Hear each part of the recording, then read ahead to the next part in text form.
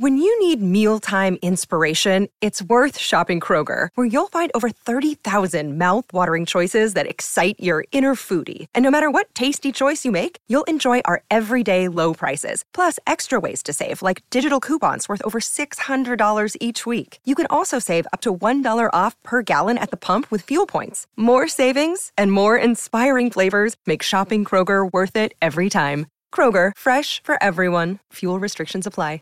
Save big on your Memorial Day barbecue, all in the Kroger app. Get 3-pound rolls of juicy 80% lean ground beef for $3.49 a pound with a digital coupon. Then get select varieties of flavorful Powerade, Body Armor Super Drink, or Arizona tea for 77 cents each, all with your card. Shop these deals at your local Kroger, less than 5 miles away. Or tap the screen now to download the Kroger app to save big today. Kroger, fresh for everyone. Prices and product availability subject to change. Restrictions apply. See site for details. This show is brought to you by The Makery, the podcast network for makers.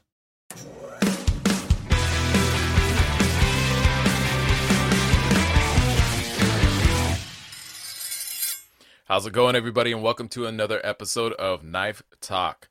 This is where we talk knives, we answer questions, we talk conversations around knives, everything, whatever. We even talk about silly stuff like shaving stuff. Anyways, we're gonna get right into it, kind of recapping our week. Craig, how has your week been, my friend? It's been a lovely week, really nice actually. Knife wise, I have just been gluing and gluing and gluing. So liners to handle materials. So I'd say the last 2 months, I just really haven't got many knives out at all because I haven't had the supplies. So I made the jump this week to order basically loads and loads of laser cut blades. So I've got 300 coming my way, like next week. Wow. So they're just the profiles are laser cut. That's all. So I'll do the heat treat, the grind, and all the rest of it. But if anything were to happen again, such as lockdown or businesses closing, I know I've got everything in house then, and I can just carry on. So all the lots and lots of supplies have come in.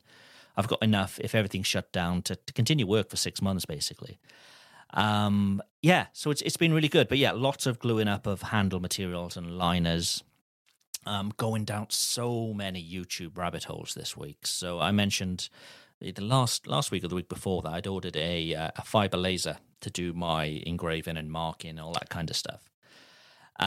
It hasn't come, but I know it's due in the next sort of 2 or 3 days. So I've got the software on the computer and I've had a play around. I've watched every single video there is on fiber lasers, and I just can't wait to play with it. So yeah, I don't know if you guys get it as well. When you know something's on its way, you just get really irritated. And you're checking every 2 minutes, checking the tracking every 2 minutes, and I'm just like, I'm just itching for it to arrive. So, so it has actually been a good week. It's been really productive. Once again, we've had people staying with us over here. We seem every summer we seem to get as soon as the weather changes, and borders are open now as well.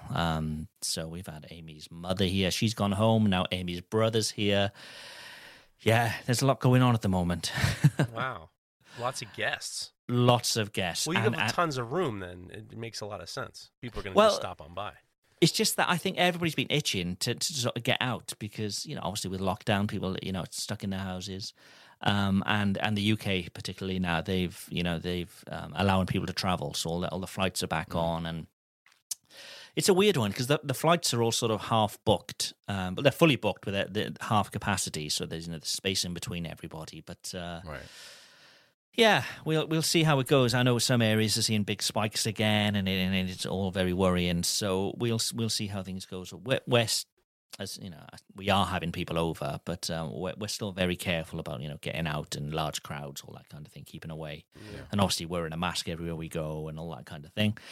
But yeah, who knows? It's it's quite scary seeing these spikes appear again everywhere. But fingers crossed, we'll all be good. I saw that you guys got out for a date night.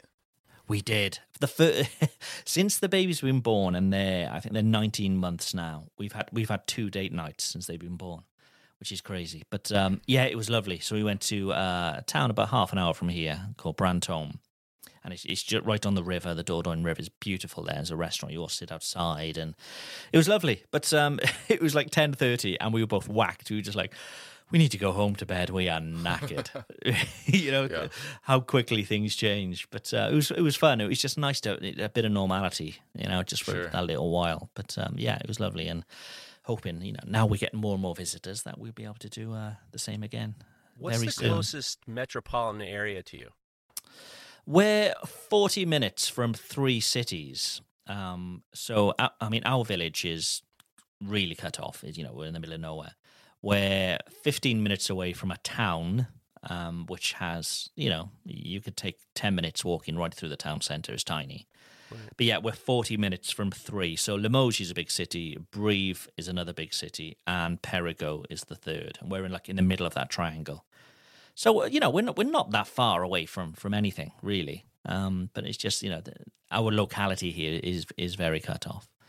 Are you noticing that Are you noticing that your town especially is becoming very, together? Are you noticing that, how are the feelings in the town? I mean, I would imagine you have a small town, so people know each other. Our village, certainly, yeah. Yeah. I mean, an example is one of the reasons we chose this area. So all the villages the areas rather in France, they grade the population by the density per kilometre. So where I came from in Cardiff, they worked out something like 380 people per square kilometre, which is quite normal for us, a sort of metropolitan area, I suppose.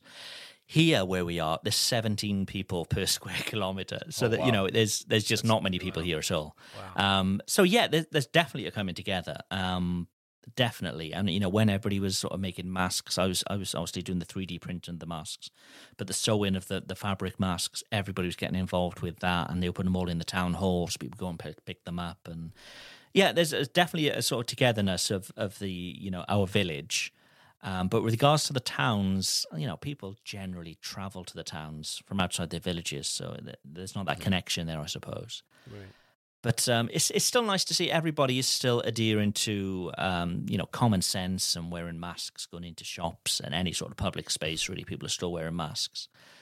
And I don't know. Who knows where things are going at the moment? Because you can see, some cities that have these crazy spikes. You mean in France? Well, no, worldwide. I mean, France as a whole. I think Paris again. They've got it pretty bad again. So.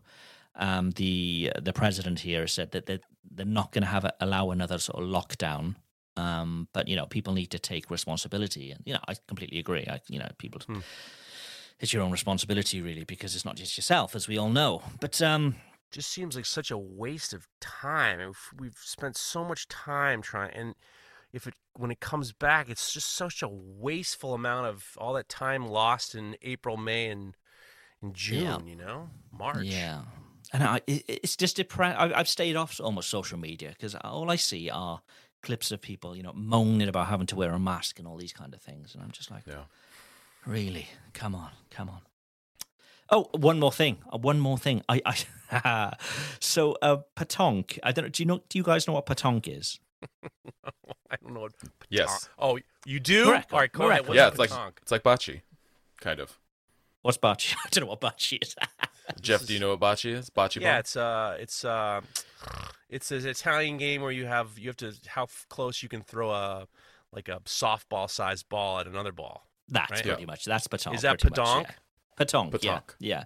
So it's a very sort of traditional French game. And in our village, we've got a pétanque club, and it's tiny. It's like a little shack, and there's basically you play in gravel, it's like a gravel pit, and you play in that. Yeah. And I joined that last week. It's Nice. just like the craziest thing ever. So it's like €10 for your annual membership. But it's all just a way that they can serve beer and drinks there, really, because it's an association. But they all speak French, so I'm sort of trying to sort of gather the rules and all the rest of it. 'Cause I speak very little French. But it was just really good fun just to do something quite normal. Because it's an association, it's sort of French rule here that you can't use your real names. So you got to have a nickname. Okay. So I didn't know this, so they're filling out my registration card, and they were like, "Okay, and what nickname?" I'm like, "I haven't got a clue. A nickname, I don't know." So they said, "Okay, we'll watch you play this, Ed, and we'll come up with a nickname for you." Oh, So yeah, you know. hour later, they grab my card and they write in big letters across the front, "The Smasher." Oh, The Smasher is not a bad nickname for Patonk. wow. No. Does that mean that's a bad name because you're not supposed to hit the other ball? No, well, that's the thing. When you play in teams, you have specialists. So you have some who are smashers who will try and break up all the balls, and if everything gets too close, and you have some that are precision and they like to place really close. So you have these different techniques and so on. So, Smasher. the Smasher. Are there any other good nicknames? I thought they were going to break your balls or something like that. No, they're all French. so I Speaking of didn't- which, that's irony of the Smasher is breaking your balls. Well, exactly. Yeah. Talking about balls, I've got to say, after last week's shave talk, where we talked about our sponsor, the prickles are starting. The prickles are coming back. It's not nice down there. Oh boy, Oh, itchy town. you just got to Nobody keep it needs- up. Nobody needs, Exactly. so to speak. That's the trick. That's So how to they get speak. you. Yeah. Oh yeah, exactly. Once you Jesus pop, you can't Christ. stop. It's one of those You don't things. need a- Exactly. We don't need a measurement. We don't need a hair measurement segment of the show. You A know. weekly update. Yeah. 5 o'clock So- shadow up and down below your belt. We don't need to know about it. Yeah. Trust me. Maret, let's change the subject. Mareko, how has your week been? Well, I actually want to go back to nicknames. So my shop, right next to my shop. Well, so I rent a small amount of space within a larger warehouse, and right next door used to be a biker club, and all of the bikers, they had nicknames, and I was so confused when I first started meeting some of these guys because it was like Itchy and Scratchy and Shaggy and Really? and Hench and Dig Dug and Weasel and all these different guys. It cracked. I was like, do they pick their own names or is somebody giving them these names? So yeah, the nickname thing made me think of that really quick. But anyways, They're so weird nicknames, aren't they? It's like, Sure. some people, they call me the Black Hawk. It's like, no, they don't. Right. You decided yourself They you wanted to be call me called the Black Hawk. Hawk. Exactly. They call me the Black Hawk. Crazy. I used to work a warehouse job, like where I'd be like at the warehouse at like 4:30 in the morning, stocking and building up orders and delivering and stuff like that. I was not my most favorite job. It didn't last very long. It lasted about 8 months. But the floor managers, they could not say my last name, Malmasi. And so they're like, "Do you mind if we could just call you Momo?" And so I was Momo for a really long time. And then I worked there with some friends, and even after I stopped working there, I was still called Momo by a lot of people. And so that's probably one of the silliest nicknames, or I guess one of the nicknames that really stuck throughout my life. What about you guys? You guys have any nicknames? Just the smashing. Prickly Dick? Easy. Really? Easy. Jesus Christ. Where is this going? So what you been up to there, Mareko? Momo Mamasi. Momo Mamasi. Um, Yeah. Making good progress actually on that stainless steel knife. I got the handle assembled and glued and sculpted. The next steps now are to start working on the side. I actually split the wood. I don't have a bandsaw of my own, like a wood cutting bandsaw, and we have family friends that they just have like a lot of kind of random tools and stuff that they have around this giant like barn workshop, and that one of them is a bandsaw, and so I've gone over and used it a few times to split down handle scales and stuff like that. And the last time I used it, the blade was great because it was a brand new blade that I put on. And I didn't think to buy a new blade or anything like that because I didn't feel like it was going to be too bad. And when you're splitting down a Saya stock, this material is like 3.5 inches wide and 12 inches long. That's a long, deep cut. And especially for a deeper cut like that, the blades can have a tendency to drift if they're not perfectly sharp. And I was already halfway cutting through this thing, and it must have hit kind of like a weird knot in the burl where the grain was a lot more dense. And and the blade just started drifting all over the fucking place, and it was terrible because I'm only trying to cut off like a 1/4 inch or 5/16 kind of like slab off this block of wood, because it's only about an inch, maybe just over an inch, inch and an eighth thick. And so that was frustrating because it just, what I'm trying to do is, cut it and get as minimal of a kerf as possible so that I can sand it down, clean it up, and put it back together. And then once it's glued back together, ideally the grain looks like it just basically flows perfectly as though it was never cut in the first place. But I've had to do a lot of kind of sanding and cleaning up on the inside of that cut where that glue joint's going to be. And the grain doesn't match up perfectly, but it's what it is. There's not a whole lot to do about it. I learned a lesson. Next time is ask if they have a fresh bandsaw blade, but realistically, I should probably just bring my own bandsaw blade to cut some stuff down, just take the extra time to swap out blades and swap them back and everything like that. But yeah, other than that, just kind of, so the next thing I'm trying to do is mentally wrap my head around the next order I got coming up. I try to, when I'm working on orders like this, I usually like a week out or so, I try to start visualizing what I'm going to be working on next, so that when I get to it, it's not, I'm not starting that process right when I get to that project. I'm already have started it about a week ago, and just trying to think about the material that I need to be making, kind of planning out the billets and making notes and stuff like that before I even get started, so that when I am actually ready to start, I can hit the ground running and go. So other than that, though, everything's the only way to do it with this build, and I'm hopefully, yeah, it's a good way. It took me a long time to really realize that that's what works for me. And I don't know if it would work for everybody, but it really helps me in my planning and my processing of what I'm going to be doing. So what about you, Jeff? How's the week been? It was, we're working on a few projects, and then we've been doing a lot of I've been doing restorations of these cleavers, which has been a lot of fun. It's just kind of something different once in a while. And Tony got a pile of cleavers a couple years ago, and we just started kind of cleaning them up. So I've been doing that, and then he's been ordering new. The funny thing is like, he posted them, we moved them all, and he just started buying new ones. So he just sent me a message saying, there are more cleavers coming.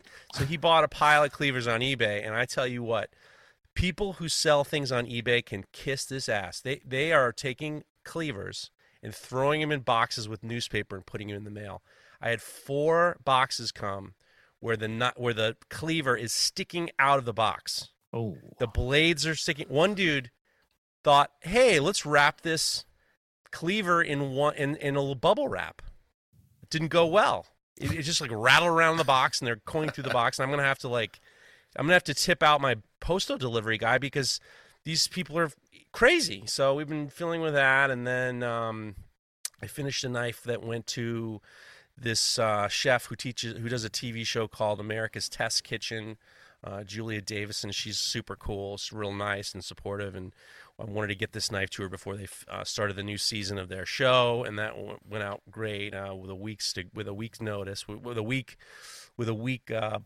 early, which is nice. So she got that, and then the funny thing is when it comes to like t-shirts and hats and stuff, I don't really. I got a guy, and he's great, and he's down the street from me. His company's name is Rescue Stuff, and they do the embroidery and shirts and t-shirts for like the fire department, and like if you have like a insignia you need on, or dress shirts, or so the fire department and the police department, EMTs, and they'll make the regulation clothing for you, but they'll also do embroidery.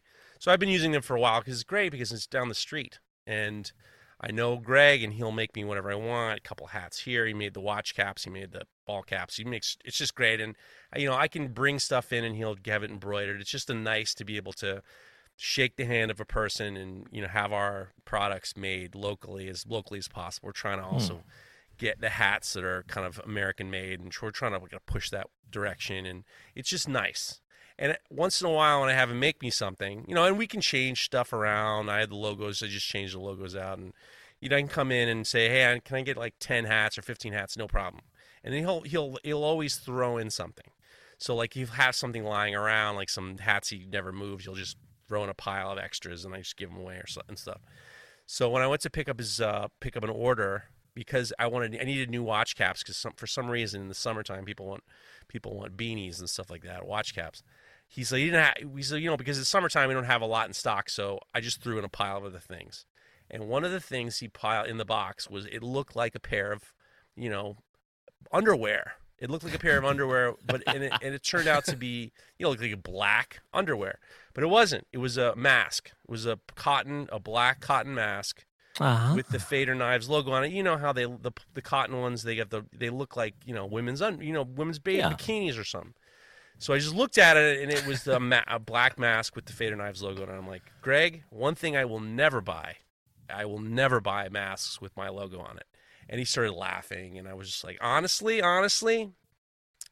I wear the mask because I know that it's important to do. I don't like it at all. I hate it, actually, but I'm going to wear it. What I will never do is try to make it seem like this is normal. I'll never try to make it anything other than this is serious and we need to do it, but I fucking won't be part of some sort of fashion where this normalizes these masks. I'm going to wear them.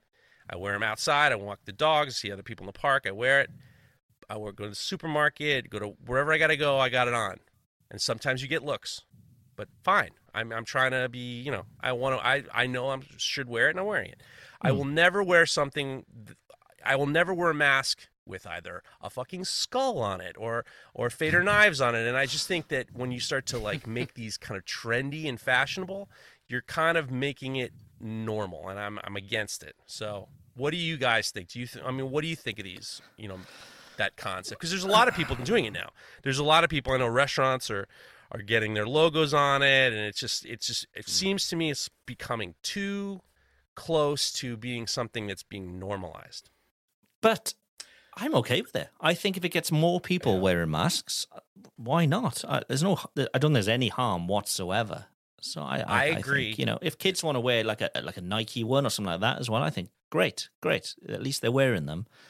I don't see what your problem is, Jeff. I tell you my problem.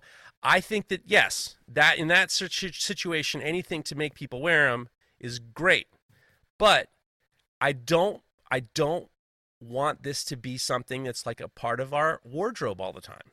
We need to deal with this pandemic, and then when it's done, we got to go back about our business. And I don't want to try to make money off of having masks with my logo on it. I wear it, and I wear it, and I wear it, and then when this is all over, I want to fucking put it all away. I'm not going to wear it to try to be cool. I'm not trying to be, cash in on what's going on, because I hate everything about it. I suppose cashing in is a different thing. You'd want to make them a profit off them. I understand that completely. Yeah, and they look. I mean, it just becomes like, where did you get that mask? That mask was great. I don't want that. I want this to be, this is a prophylactic situation, and we're taking care of it. And when it's over, take the prophylactic off. Is that the right use of prophylactic? I haven't got a clue what the word means. I think prophylactic generally refers to as like a condom or something like that, but I would think that it's probably around the same thing. I thought there was an F in there. I thought it was prophylactic. But prophylactic is prophylactic. Prophylactic. We're not known for our pronunciation. P.S. That's not our forte. You still struggle with aluminium. Let's remember. Yeah. I just think that it gets to the point where it's just like, let's just do what we don't need to be cute. We need to just do our job and then get past all this. So there's no Fader pants coming then? Fader pants? Underwear. Oh, no. I keep forgetting that you guys don't speak proper English. Well, pants are what you wear on your... You mean trousers. Pants are what you wear on your legs. Trousers? No. There will be no There will be no Fader Knives underpants. You're not going to get full blast across the butt of some underwear? I tell you what, that's not a bad idea, except for the fact that I don't want pictures of people wearing the... funny enough, in regards to that, actually, shout out goes to my buddy Chad from Man Crafting. He made me some tumblers. I liked he had sent me he gave me a tumbler when I went to the Blade show with the Fader Knives logo on it, and he made me a couple more, and he made it with the Full Blast podcast. And it gets to the point where it's just like, how far do we go with this merchandise? It's just like, I sent one to Tony and it was fun and everything like that, but it's just like, how far do we go with all this goddamn merchandise? Because ultimately it's all a loser. You can't really, t-shirts and hats and tumblers and, key fobs and masks aren't going to pay the rent, Yeah. Yeah. But By thank the you, way, Chad. Full Blast this week was incredible with Ben Yeah. Snur. And his crazy Uncle Rec as well. Hearing all about that story and what a crazy life he leads compared to the regular person. It's just Ben it was thank you very much. fascinating to listen to. Ben, Fascinating. Ben is awesome. We're gonna do it again. I'm loaded to the gills up through September with guests, and I couldn't be happier. And the response has been great. And thank you, Craig, and the Makery Network for putting up with it. And I got a lot of really cool things coming up. And Ben, this is not the last time you heard from Ben. Ben is an awesome guy. He's also the guy who does Where's the Beef on our thing. He's a fascinating guy. Comes from a long line of cowboys and ranchers. It was a very good conversation, and I appreciate you saying that. Yeah, cool. Shall we move on? Sure. Knife Talk is sponsored by Even Heat, the manufacturers of the finest heat treating ovens available. Find your next oven at evenheat-kiln.com. To the chopper! Do the chopper, indeed. Yes, Even Heat. We all use them. If you're looking for an oven to heat treat your knives, which you're going to need if you're taking this professionally, there's only one place to go. evenheat-kiln.com. So we're at that part of the show where we like to answer your questions.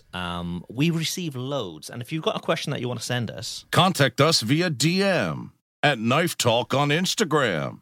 It's that easy. that easy. And this bit of the show, we like to call. Hey, man, can I ask you a question? And I'll jump straight in with the first one, which is from Noble Savage Forge. Have you ever, or did your temper cycle... Let me read that again. Have you ever did your... Noble Savage Forge, you need to learn the Queen's English. Jesus. Have you ever, let's say, done your temper cycle after you have done all your finish on the blade to have that golden patina on your steel? Oh, so that sort of straw color you get with a good temper. Right. Have you ever left that on? It sounds like he's trying to do it towards the end after he's already done the blade finishing. I would suggest that you do not wait to temper. You can always temper again later, but the hardening process of the heat treatment is really stressful on your material, and you want to temper as quickly as you can. And if you are looking for any of that kind of coloring from the heat, you can also do it later. Doing an extra temper cycle later on is not going to affect anything in your knife, especially as long as you're not going beyond the temperature that you previously had tempered at. So that would be my advice. That's a good... I hadn't thought of that, of doing another one after you finish the blade. And you probably don't even need to do full 2 hours. I mean, it don't even take you... It's going to take you like 30 minutes to get that straw color. The funny thing is, I have done that when I tempered hammers, and I wanted to keep the hammer color golden. It doesn't hold. It comes off. It's not something that's gonna last, and you can actually get it off with, just rubbing it with some fine Scotch-Brite. So you're not creating something that's long lasting. That is the biggest problem. I will say though, I've made some jewelry out of some scrap pieces of Damascus. I actually made some earrings for my wife, and I heat blued them, but I just used my hand torch, my propane torch, and just gently brought it up to, I think the blue tone is around 525 degrees or so, but you just kind of like slowly bring it up and it'll change color. But then you have to, like Jeff was saying, you got to be really careful because, it's not a durable finish of any kind unless you do some sort of like a Cerakote or like a clear ceramic, what is that called? Ceramic coating stuff. Anyways, baked over the top of the blade.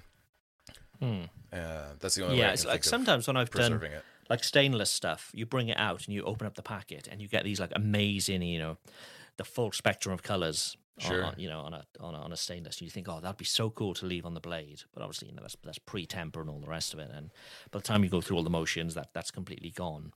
But yeah, it would be quite cool to see, I think. If there was a way to hold it, it would be great. I mean, I would have told, but it's like, Yeah, doesn't hold. They make for some good fun. Because generally, what I do, I put a little bit of like I'll ball up some tissue paper and I'll put that in the packet when I'm doing the stainless, because I don't know how true it is, but the idea is that around about 200 degrees, the tissue will burst into flames, which will then suck out the rest of the air in the packet to make sure it's completely sort of inert inside that packet.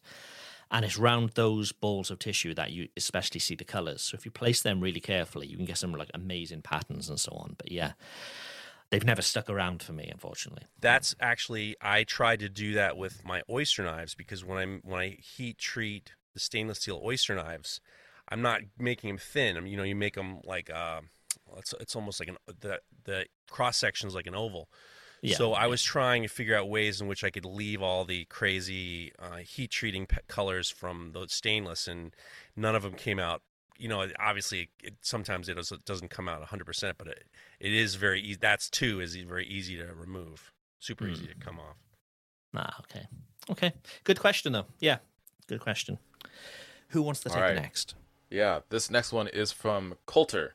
Looks like he's got a couple questions, actually. He says, are there certain tasks involved in knife making that you would consider automating in the future to help streamline production, besides getting profiles, either water jet or laser cut? Let's start there. So, Craig, both of you guys do some stuff to help streamline the process, right? Yeah, and I'd automate everything if I could. Yeah. I love playing with all new toys and all that kind of stuff as well. So some of my handle material, I'll use a CNC for, which I've got here in the shop, just a little one, and they'll cut them out. And I know it's repeatable, and I can just set it and just go back to it every now and again and put new material on. This laser I talked about earlier, that's going to be doing all of my sort of marking and engraving. And I suppose that's, automating a process, whereas before I'd be using a marking machine and doing them all individually by hand. Sure. I'll just simply make it like a jig on the table there, so I can just slot a blade in each time, so I know it's done at exactly the same place. And, there's even little things when it comes to automating. We always talk about having, multiple drill presses and them set up for different things. I suppose that's a form of automating too. So you're not always going in and having to change tools. Right. I think anything you can do to streamline production, I'm all for it. All for it completely, 100%. I just had the New Jersey Steel Baron just is cutting me some new steak knives and some other knives, and I use them a lot. I would love to at some point have someone heat treat for me and even maybe rough grind out. That would definitely, down the line, that would make my life a lot easier. And then in regards to what I did now is I've just recently ordered more Kydex things. I actually ordered a new tabletop drill that I can dedicate to the Kydex station, and I actually I didn't really want to, but I got an arbor press just so I could have something dedicated to the rolling over the eyelets, just because you're changing out. I have two drills, and it's just like I'm changing out the bits, and if I could have something dedicated to the kind of a Kydex station, I would like to do that. So I'm actually changing one area around, so it's my small oven, the presses, and then ideally it would be nice to have a whole area with a little small bandsaw that I can use. Actually, that's a great idea. I have a bandsaw in the basement, a small cheap one that I could use. And then to get everything in one area, it would make my life so much easier. I remember being in a metal shop where we had a drill press that was a drill press, a tap, and a countersink all in one. It was like 3 heads. And being able to do all 3 without having to change anything, going 1, 2, 3, it just made life so much easier. So the more you can do, the better. And I'm really trying to be as efficient as I can in terms of automating as much as I can. But I would love to, I love the water jet. I love the water jet stuff. I love, it would be great to have something at some point, somebody else heat treat some of the big, like batches of stuff, and maybe even someone to grind them. But at the moment, I've done that. I've done that in the past as well with like a restaurant order. You give me a price and they didn't quite have the budget. So I said, well, there are ways we can, make it cheaper for you. And one was to get the grinding and the heat treating done. So all I basically did was the finish and handle work. Right. Going forward, it's not something I want to do regularly, but for this client, that's all their budget would afford, and they knew that as well. They knew exactly what was being done, that it was being done sort of not in house. So yeah, I've got no problem with it being done. What about you, Mareko? Do you do any sort of automation at all, or is it all 100% sort of sweat and tears? Yeah, it's mainly tears, by the sounds of things. Mainly tears. Yeah, yeah, man. I would love to automate some of the process, especially I would like to kind of develop another tier from what I'm normally doing right now, which is all these custom builds. Kind of along the lines of that, the small batch I did a while back.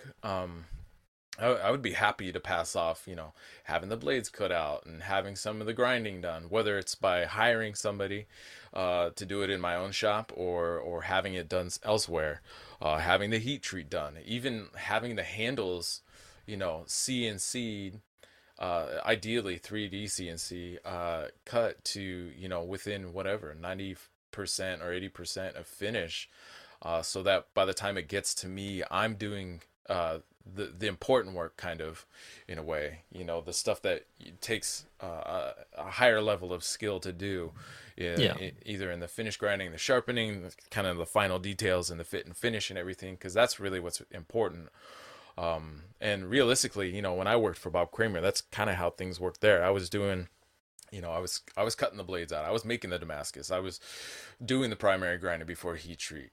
And then after heat treat, so I'd pass it off to Bob for heat treat, and then it would come back to me, and I would do the handle assembly, and I would do all the handle sculpting, and then he'd go take it back for finish grinding, and putting his mark in it and sharpening it. And so he kind of, by having me in the shop, was automating some of the process, because what was more important for him and his time and his skill level is to be elsewhere, not doing kind of the quote unquote monkey work, because that's not where the value in his time was at. And I think that's another thing that for people to think about is, where is your time most valuable and importantly spent, I guess, because sure, I don't know. I hear the idea, like, people saying, "Oh, stock removal is bullshit," or basically like passing off any of this stuff. If you're not doing every part of the process, it's not as valuable. But the reality is, those are processes that are not really important. That you drill the hole. Oh my God, like that's going to be a game changer in making that knife, right? No, it's not. And so as long as you're telling the truth. Yeah, no, absolutely, 100%. And I think that is key, is being completely transparent about your process. And I think it's great, especially the way that you guys explain it is like you're trying to do right by the customers, because some of this automation really does help keep the cost down, because again, the value of your time, for me to drill a hole versus a laser or a hydro or a water jet to blast out a hole is completely different costs and time, and that savings gets passed on to the customer, right? And so and I think what a lot of people don't realize is, like, let's say something as simple as getting a profile cut, sending off a profile, and it'll be laser jet or water jet cut, which I do for 90% of my knives. Yeah. And one reason of that is, as you just said, it's sort of the monkey work. It's not particularly skilled to be able to to grind out to a shape. Just a flat blank, if you like. Yeah. One reason for that for me is the cost.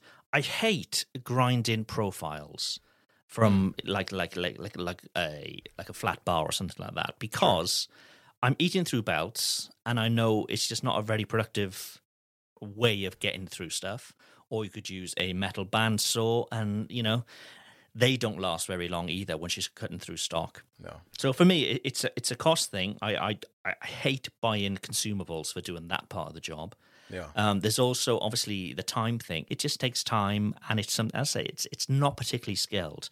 But what people don't realize is to be able to do that, you need a different skill set, which a lot of people don't have. So if you're going to send off a design to a cutting shop or a water jet or whatever they're using, they're going to need a particular file. And being able to do that is a particular skill set, which a lot of people don't have. So they may say, "Oh, you're just palming off, you're doing the easy work." But I can quite often spend 2 or 3 days working on a file before that happens. Wow.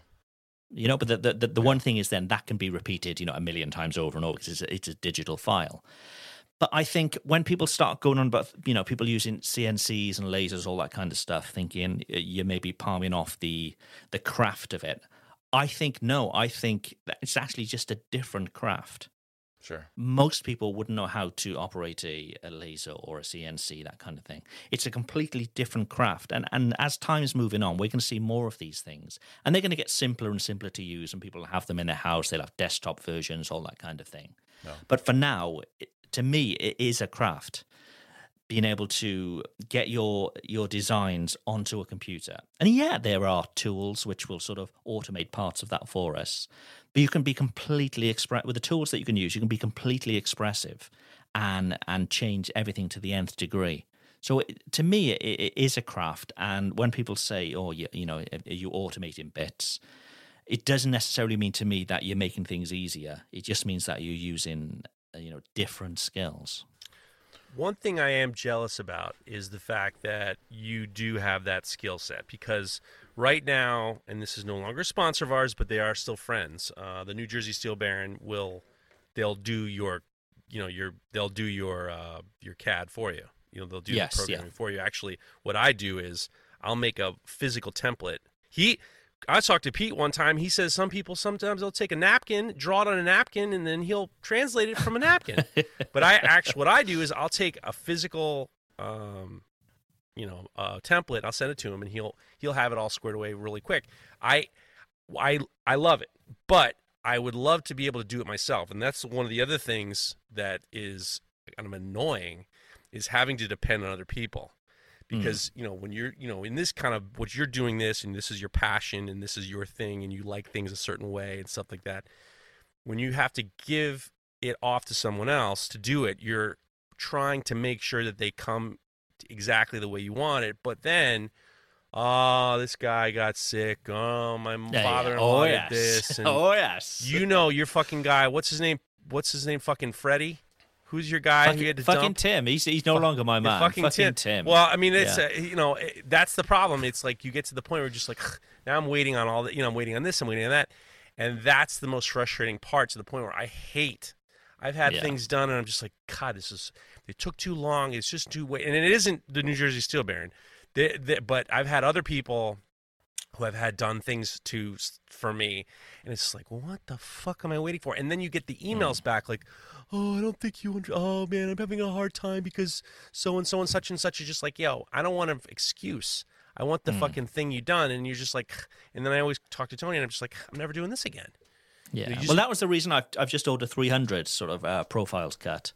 And again, having, getting more stuff in-house here, so I'm less reliant on others. And it's just hard to count on people in general. And this isn't just in manufacturing. This is in everything.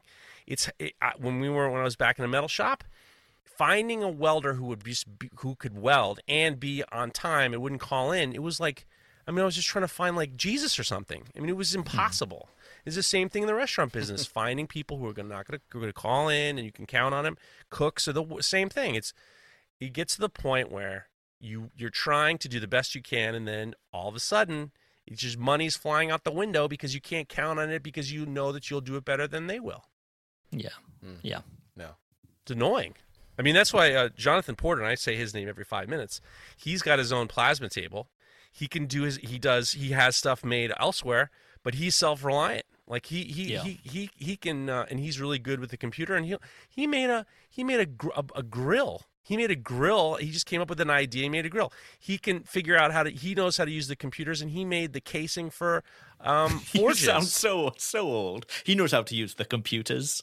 Fuck off. Fuck off, Smasher. I'm just telling you, you know what? Okay, all right. I want to see that. I want to computer you got really me. well. You got me. Oh man, that's fine. Fine, no problem. But I'm telling you, he's self-reliant. He can do whatever. He can make whatever he wants. You know, and He's very good at computering. Very good. Fucking plodonk. That's call you fucking Smasher. God damn it! I was just trying to say something, and fine, you broke my balls. It's fine. So The Smasher broke my balls. Big surprise. The Smasher, the ball smasher. There's a second part of this question. Go ahead. So he's asking about the automation and so on, but then he's saying, is it because you don't enjoy that specific part of the process, or is it because it's a logical decision? It's a good So let's business go decision, to- right? Yeah, I mean business, but also for me, it's enjoyable. I enjoy computering and designing fucking that guy. way. I enjoy the computers. Yeah, sure. But like for you, Jeff, where I know you get certain stuff like laser cut and or water jet cut. I'd imagine it's a business decision, right? Of course. Yeah. My time is better spent doing other things. You know, when the orders come in, it's just, Tony's, we talk about it, and he's just like, I need you doing less of this stuff. Otherwise, we're never going to be able to do, our business model is going to be based on volume. My prices, I want to make things of value, especially most of my customers are first-time knife buyers. They're used to some, whatever, some cheap block or something like that. And I love this group. I love these people who are interested, but they have no idea. I love it. And part of that is going to have to be on volume, and part of that volume is not me doing some of the nonsense, So, but I don't enjoy. There's a lot of it I don't enjoy. The profiling and the drilling I don't mind so much. I don't even like the heat treating. I don't really enjoy grinding, to be honest with you.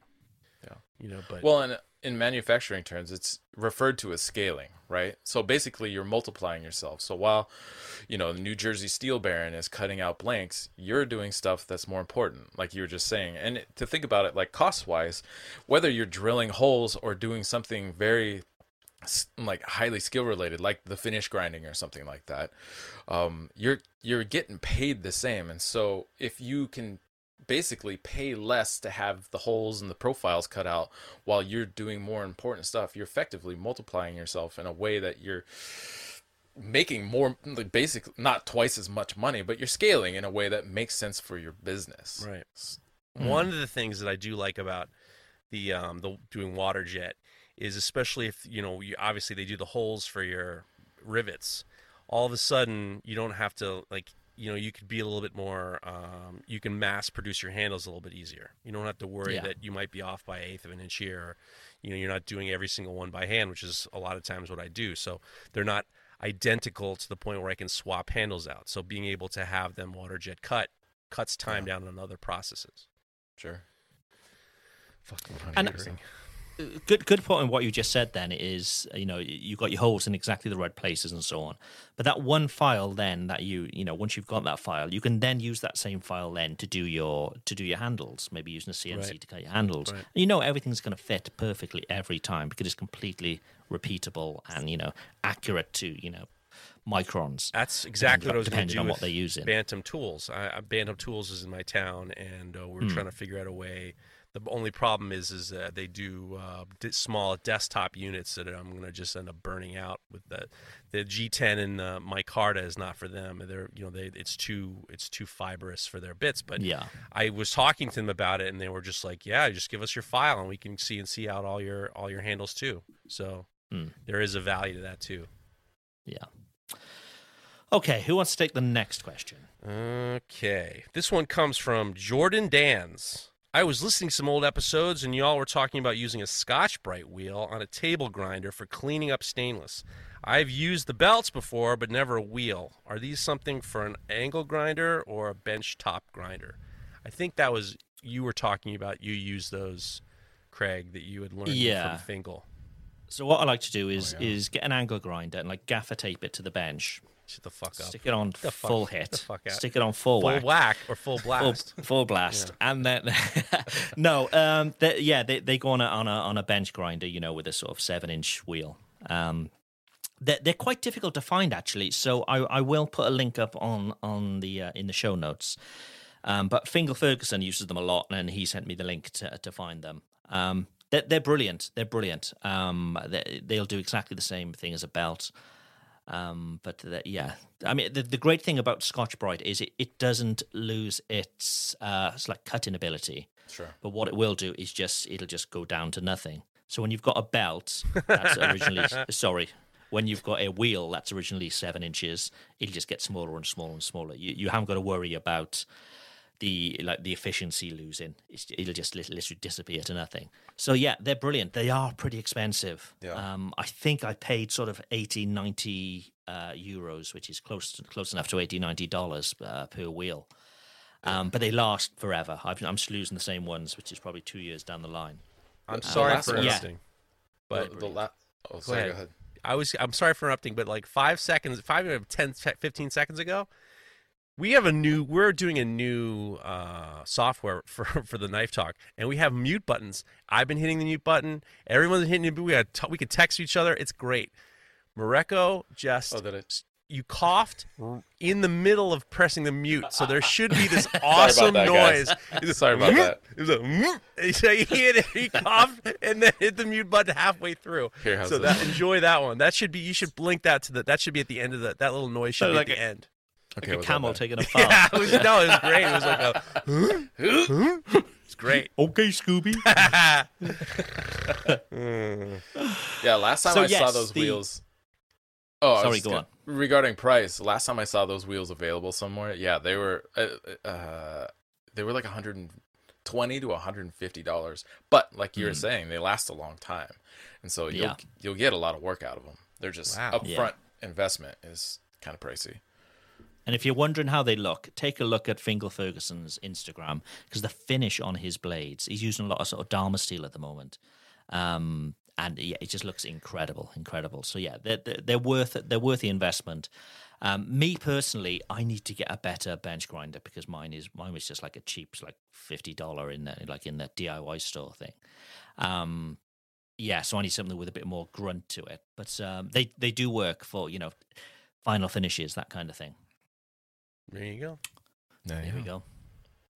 Next one is from Luke Seals. And again, all these people are on Instagram. We're using their Instagram handles because that's how people are generally sending us messages. So he says, how do you minimize or eliminate the bump from the joint in a belt on a 2x72? Use better belts. Well, but you do. There is that. I have gotten belts from companies that were just sending me some belts, and the gap is so huge that the seam that it like chatters. Like they're useless, totally useless belts. Sure. But sometimes if you're using a very, very, and we've talked about this, I don't know if you want to do the countdown or not, but sometimes on those J-Flex belts, especially like 400 and 800, that tape in between can, if you have a very hard backing, it'll jump, it'll bounce on the hard backing of the platen. So Sure. don't do it. It's I don't know. especially no on those finer belts especially. It's hard to avoid. I will say I've used a lot of belts up to this point, and the belts that I've experienced have the least bump. They cut the belt at an angle and then they add material to the back to kind of patch it or stitch it together. The ones there are other ways of so they're attaching basically end to end with a backing on them. The ones that I've experienced have a really bad bump is they'll cut the belt and then they'll clean off the abrasive off of part of one end, and then they'll reattach the belt, lapping it over itself. So in that area, it's actually almost kind of like 1.5 times, almost 2 times thickness. And that's where I've had some really bad bumps in my grinding. And the only thing I've found that they work well on is on my rotary platen, because it, like Jeff was saying, hard backing really accentuates that bump. The rotary platen basically makes it like the bump's not even there. But if rotary platen is a very specific tool that you can only use for certain grinding processes. It's not great for flat grinding or anything like that, if that's what you're trying to do with that belt.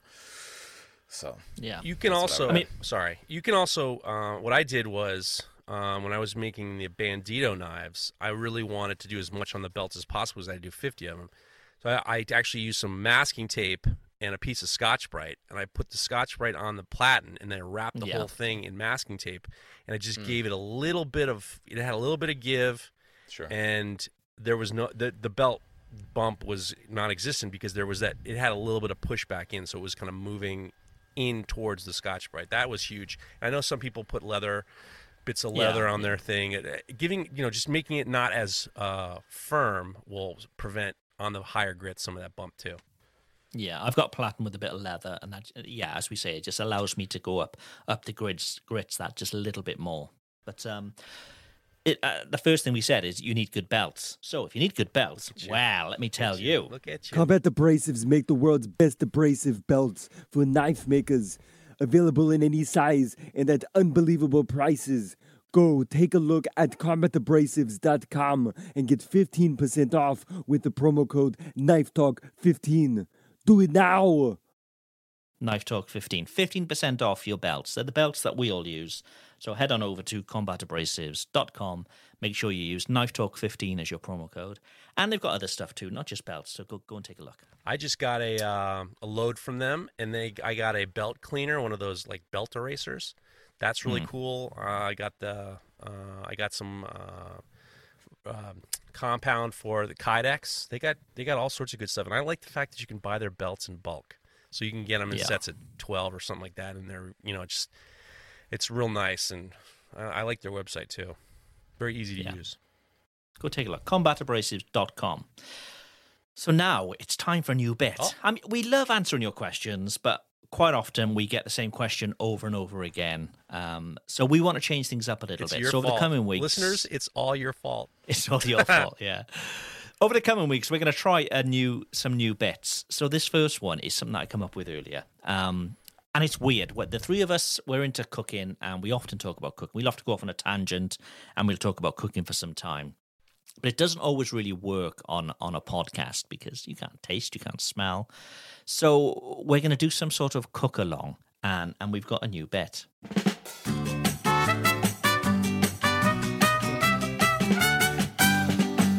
It's like food for your ears. Food for your ears. Is that the same guy or is that a new guy? It's a new guy. It's a new guy. The guy was busy. It was only yesterday I sent a message, say, could you do another one? And he was busy, so he couldn't. So we got a new guy. He said, all right, let me send my fill in. So the idea is, we're always talking about food, as I just said. So we're always arguing about who does the best, whatever it may be. So we thought, why not? You're the one who's arguing. I'm arguing now, but I mean, we're not. I don't argue about who does it best. Okay, you're very confident that you're the best, but it's not true. Not true. So we've got a way where our listeners can determine who is the best at a particular dish each week. Go ahead. So the KTP Cook-Along Challenge, we'll have a different dish each week. Something quite simple that the three of us could do for our family, but also you guys at home could do as well. And, take pictures and share them, all the rest of it, as we do. So we're calling it the KTP Cook-Along, hashtag food for your ears. And I thought that this week would be good if we did, because we've talked about this so much, and we're not going to talk about the pineapple debate again. But I thought maybe pizza. So the three of us this week, we'll cook a pizza for us or for our family, whatever it may be. We'll upload a picture, and you guys decide who's done the best pizza. And maybe the winner will get to choose a dish next week. So I think it's a good way for us to get chatting about food and stuff, because we all make chef knives anyway, so that's a good thing. But also, I mean, I don't know about you guys, but I get in sort of food ruts here in the house where we generally always default to the same dishes. So I'm hoping over a few weeks it'll open my mind a bit, and I'll be cooking something a bit different too. So what's going to be your What's the strategy? What is going to be your strategy to win?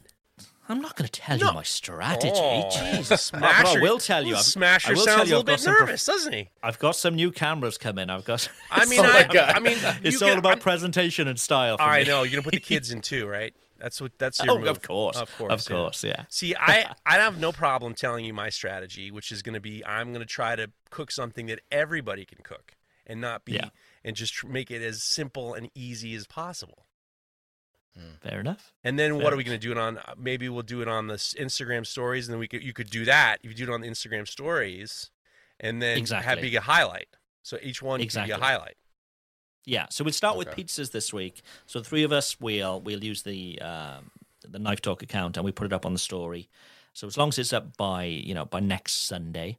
And you guys as well. So everybody at home, if you've got a way of cooking a pizza which you think is killer that you want to share, hashtag KTP Cook Along. Because we've already done the build along, so this is the cook along. And it should be fun. So it's going to be pizza this week. Whoever wins, we'll put up a judging thing then, so the listeners can decide who's done the best pizza. They get to choose the meal for the following week. Should be fun. I need to know. I'm going to try to pick my day because I'm actually looking at the weather because it's so goddamn hot up here. I don't want to be turning the oven on in the weather. I don't have that.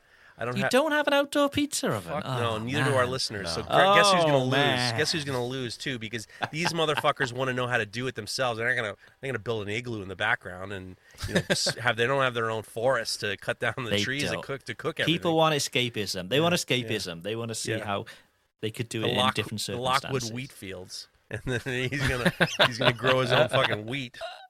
Listen, guys, listen. I'm talking to you, the listeners. I'm gonna make it easy for you. And you know what to do. You know what to do. You're just going to order a fucking That's pizza. Desperation. That was Eric the Actor. For all you Stern fans, that was Eric the Actor. That was two people going to get that one. You know what to do.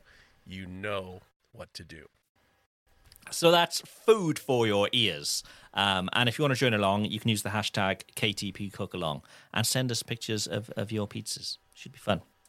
And I need to play this jingle again just because I love it. Yeah, definitely.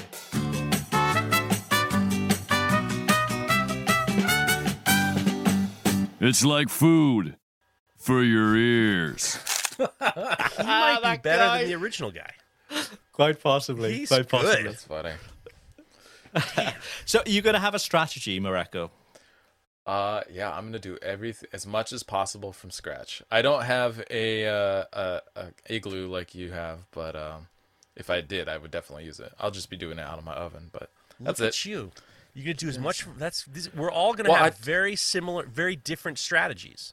Yeah. It's got to be from scratch, surely. I mean, you've got to make your own dough. You've got to make your own sauce. What are you gonna make I know do you Jeff smelt your own uses steel? this canned sauce. Do you smelt your own Use steel? your own canned sauce that Jeff uses. You can't be doing that Get shit. the You've got fuck. to make your This own. is now we're getting back. I mean, what is this like a stock removal versus forging situation? Get out of here! Don't worry about me. You don't worry about you gotta worry about you. Okay, The Lockwood restaurant, the Lockwood Pizzeria. The Lockwood Pizzeria. I'm making my own cheese and everything. Oh, is he? Are you milking your own cows too? Yeah, you fucking. That's unbelievable. Look at him. He's growing the tomatoes. He's gonna milk his sheep. You gonna do sheep cheese? Oh, I've got basil growing here. Basil. I'm all in. Look at you. I am all in. You're gonna build it everything's from scratch from you. Do you have your own tomatoes too? I don't. No, right, I don't. well, but I've got neighbors who grow them. So yeah, it'll be good. I'm not giving too much away. It'll be good. So what do you think? Out of curiosity, what is what gets you the victory with our listeners? Because we could all argue that ours is gonna be the best, but it's gonna be what our listeners decide was the best. Is it gonna be what they see looks the best, or what they can accomplish themselves? They're not going to be able to taste it, so it's got to be based on your recipe, your ability to cook it, your presentation, and how you sort of present it to the audience. It's going to be cool. You're making notes. I'm not making any notes. I know exactly what I'm going to do. When you came up with this bit, I knew exactly what I'm going to do, and I'm the road to victory is mine. And I'm just, you're going to sit back with a beer and call Domino's. I don't call Domino's. I don't call Domino's. What do I look like, Rick Barter? I don't go call Rick. I don't do that. I'm not Rick Barter. I'm calling up pizzerias and then complaining about the pizzas in Kentucky. I'm not doing that. There's another insider. Let's make a rule that we're not having any sort of pineapple talk next week. If you want to go for pineapples, go for it. But we've done that to death. May I just say, I try to, I'm always kind of pushing our listeners to try to come up with, even at the last minute, hey, come on, put up a thing. So I guess you're listening to this Monday. We're recording Sunday. Sunday morning, I wrote, all right, if you have any barn burner questions, now's the time. I got a 5 or 6 questions on how to burn your barn. Oh my God! Go on, read some. Oh, all right, okay. You want me to read some out? Okay, all right. So let's get to barn question number 1. These are hot off the press. Yeah, these clever. All these goofy these goofy fucking guys. Connor McCrillis says, at what point? Oh, that was another one. Connor McCrillis asked, at what point does a mustache become a beard? That was I was like, come on, man. That's a good question. Then we got, here we go. I erased some of them. I was so irritated. Heil Keith wants to know, I have no experience with barn burning. Do you start the fire with diesel fuel or motor oil? Everyone knows gas is too dangerous. Here's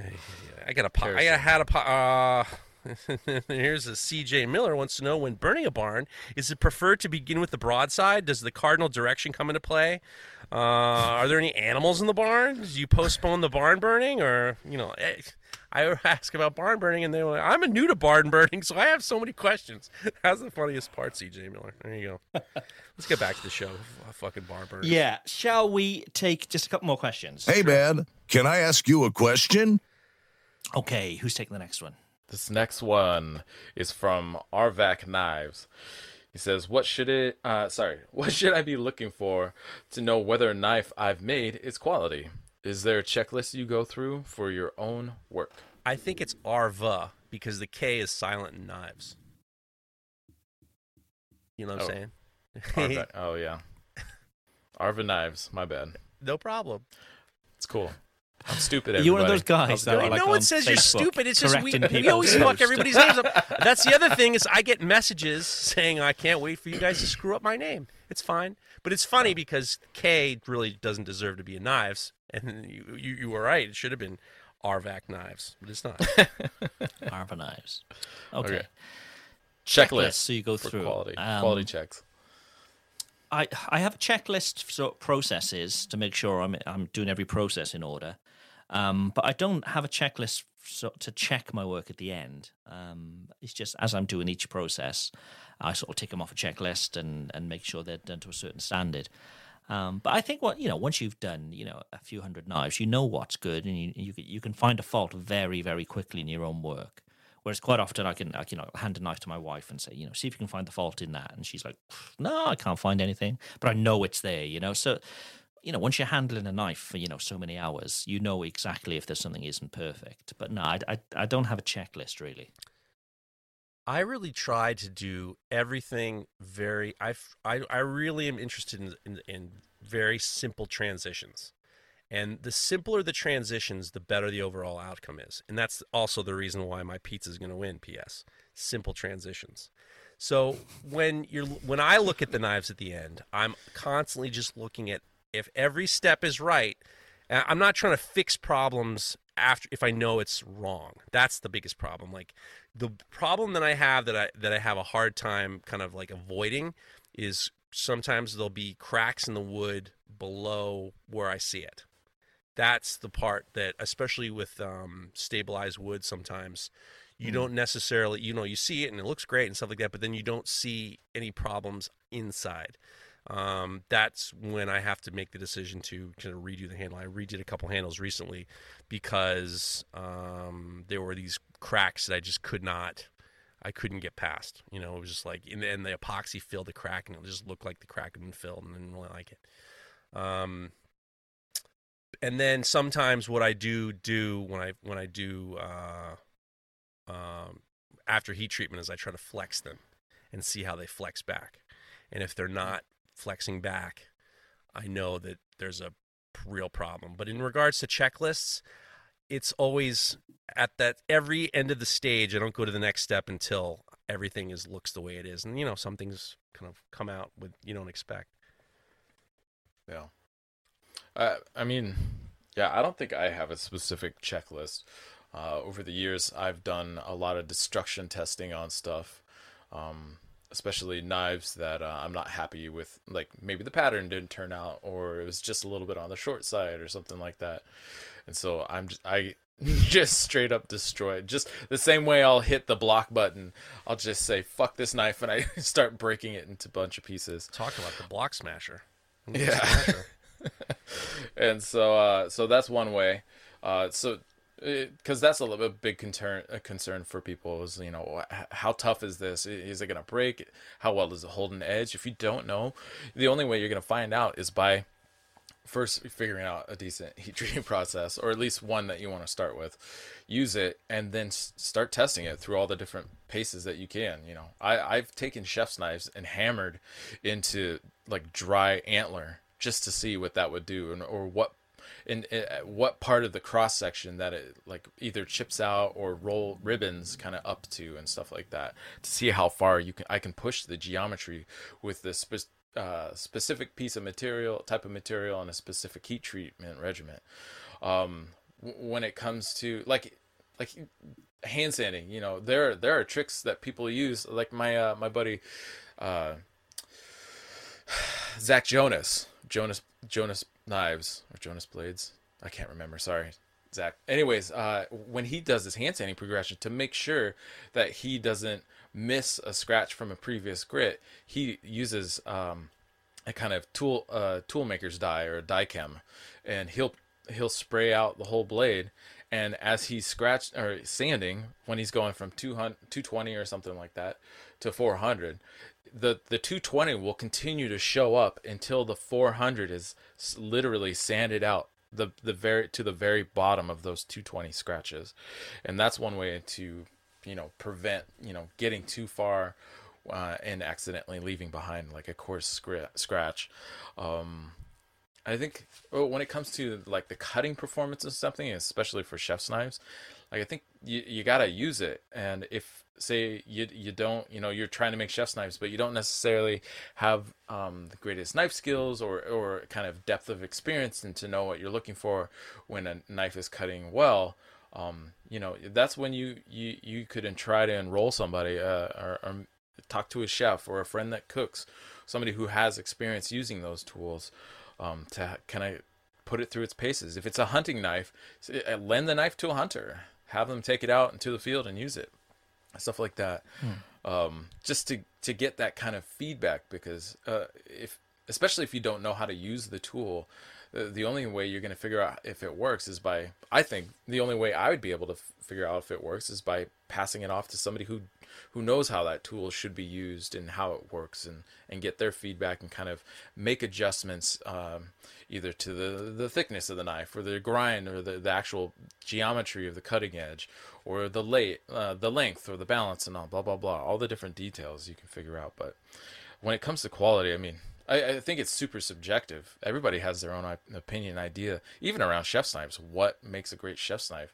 I think there's a particular style and weight and balance and grind and geometry for literally every single person around the world. So yeah, I don't think you're ever gonna be able to dial it in for everybody. I think you can just do the best job you can. You brought up something that one of our listeners, we used to do a bit called You Know What You Should Do, and we should probably do that again at some point, where people send in tips.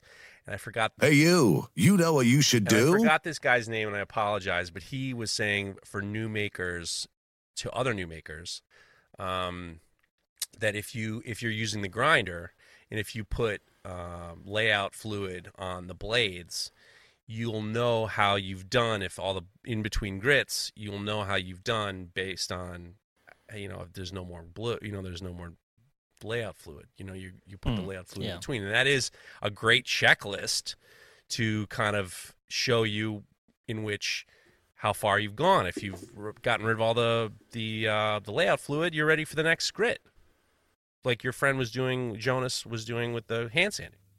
Yeah. Good idea. Yeah. Sorry, I was looking for that guy's name. I'm sorry, I forgot your name, but you did a nice job. Yeah, good tip. I tell you what, we need another tip. If you're looking for a grinder, anybody got any tips? I have a tip. I think you should use Broadbeck Ironworks. The guys at Broadbeck Ironworks, Ryan and Vince, make a beautiful grinder. They are both knife makers, and they made a grinder for their knife makers, so they know what they like and they know what they don't like. It's a great grinder. It's very versatile and intuitive. It's got a nice long platen and a very long work rest. That's very it moves around. You can switch it from side to side. It pivots to be used horizontally and vertically. There's lots of attachments with more in development. I just saw videos or pictures of Vince using their surface grinder attachment, and I know that they're working on an integral bolster attachment. You don't need a wrench to change the attachments, and the grinders are all shipped in flat rate boxes, which cuts down on the shipping. And what happens is when you buy the grinder, there's no shipping charge. The shipping is built into the grinder. They're super easy to put together, and if you go to BroadbeckIronworks.com, you put in Knife Talk 5, you get 5% off. For sure, follow them on Instagram because they're constantly doing these quick sales. 3 days here, 2 days there. On a holiday, they'll throw in the last one they threw in a attachment, a $200 attachment if you bought a grinder, and they're great guys. They both, because you listeners have been doing such a great job with them, they've both been able to quit their regular jobs and focus on Broadbeck directly 100%. So we're really excited for them. Vince and Ryan have been great. Go go check out them. Oh, the other thing is, lastly, is if you have any questions, you don't need to call me. You don't need to send a message to me. Vince and Ryan are very, very approachable. They'll give you plenty of information without trying to hard sell you either. So Broadbeck Ironworks is a great company of knife makers who are making grinders for other knife makers. Knife Talk 5, BroadbeckIronworks.com. Cool. Let's take just a couple more questions before you move on. If you two guys want to have a look down the list and find something that would entertain you, I'll do this one, which is from Rob McKibben. And he said he's building a new shop and will need to install all new lighting. And he said that I'd mentioned LED light fixtures in the past. He says, was there a certain type or brand that is better than others? There are so many options. I think lighting is massively overlooked by so many people. Originally here, we had the normal sort of fluorescent light in here. And it sort of refreshes really quickly. In other words, it flickers really, really fast, any sort of fluorescent lighting. And what you don't realize is that, your eye doesn't see that flicker, but it just makes your eyes very, very tired really, really quickly. So I decided to scrap those lights and get new lights, and I went with LED. Firstly, because they take far, far less power than any sort of incandescent bulb would. So you're saving money of one thing, but also you're burning less power, which is good for the planet, obviously. But also you've got a bit more control. So with incandescent bulbs, quite often when you turn them on, they can take a while to get to full strength, or there's all these different things that can affect things. But with LED, you can pick your temperature, as in if you think of lighting like exposure in a camera, where you can set your white balance. You could set the white balance of the room with the temperature of your LEDs. An example, sort of, when you buy LEDs, they'll give you a Kelvin rating, which is the color of those LEDs, and there's very slightly different shades. They can go from sort of 2,500 K, which would be sort of more on the orangey side, sort of the warmer side, right up to sort of 6,000 K, which are almost like a blue light. And you quite often see that. So like kitchens and so on will generally go for a very clean white light, whereas bathrooms and sometimes bedrooms will go for a sort of slightly orangey, sort of warmer feeling light. But I decided to go with 5,200K, which mimics sunlight. And the reason for that is I've got this massive sort of window on the front of the shop, so that the light streams in there. So rather than have different color temperatures throughout, I decided to mimic that with the LEDs. So I've got a bunch of LED. They look like the normal fluorescent tubes, but they're actually LEDs. So you may have to change the fit-in slightly. But some of them already have the power stepper in there, so they'll run straight off your mains. You don't have to add extra stuff. And yeah, you can make sure you've got the exact sort of temperature that you want. What I find is that cooler light at the sort of between the 4000K and 5500K is really sort of it's not a white light. It's slightly bluer, and it's just nice to be in that environment all day. Whereas if you're in a very bright white light all day, it can be a bit harsh on your eyes. And if you're in the warmer, the lower sort of 2,500Ks, that kind of thing, it can feel like it's winter because it's got this sort of orangey glow about everything. So yeah, you decide what works for you. I chose 5,200K just because I've got the sunlight coming in as well. And even little things when it comes to taking photos of your knives, if you've got different sort of temperature lighting throughout, it can be quite difficult to photograph well. So I know the whole room is the same sort of temperature, if you like, and it just works. So yeah, you're saving money, you're being kinder to the planet, gives you more control. They don't give off any heat, which is quite key, especially if you're in a warm shop. You'd be surprised how much heat that a bulb would throw down. Sure. So yeah, LEDs, they're the way forward. They last forever. They don't mind being splashed with a bit of water. They're not going to go bang. It makes complete sense, and they're not really any more expensive if you look around. But yeah, so personally, I've got the long tubes, but there's many ways you can do it. But yeah, that's my LED story. Look at you. I just get the T8s. See when I go to the guy, the T8 fluorescent tubes. Go to yeah, T8s. yeah. So But I bring an old bulb into the guy. I'm like, "What should I get?" And he's like, well, "What do you like?" And I'm like, "I don't know, man. Something that fits as a 4-foot tube."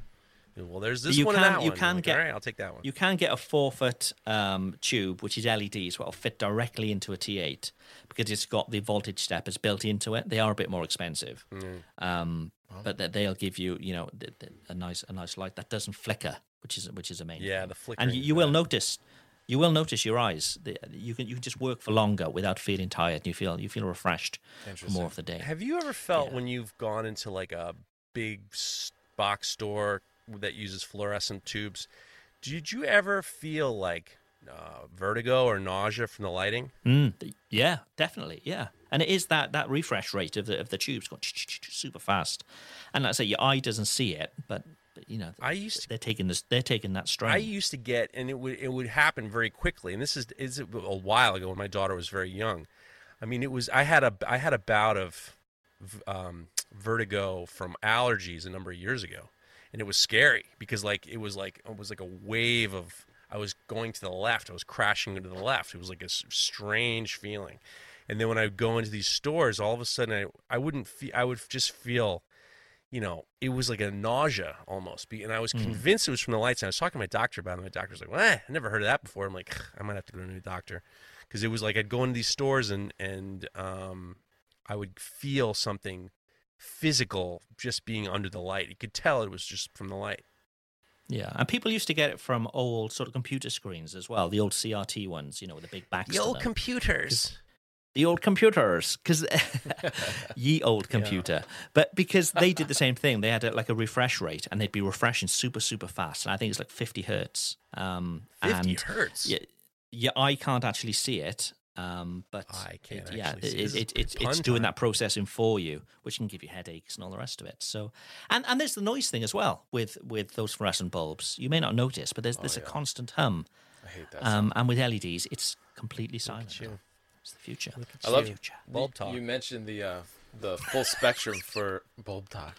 The full spectrum so that the lights aren't competing. I think that's one of the things I actually, when I take photos and I'm trying to just even grab something to post really quick on Instagram, if I'm next to like my door that comes into my shop, the competing lights are doing all kinds of weird stuff, and so to have them not competing, I think would be also pretty good.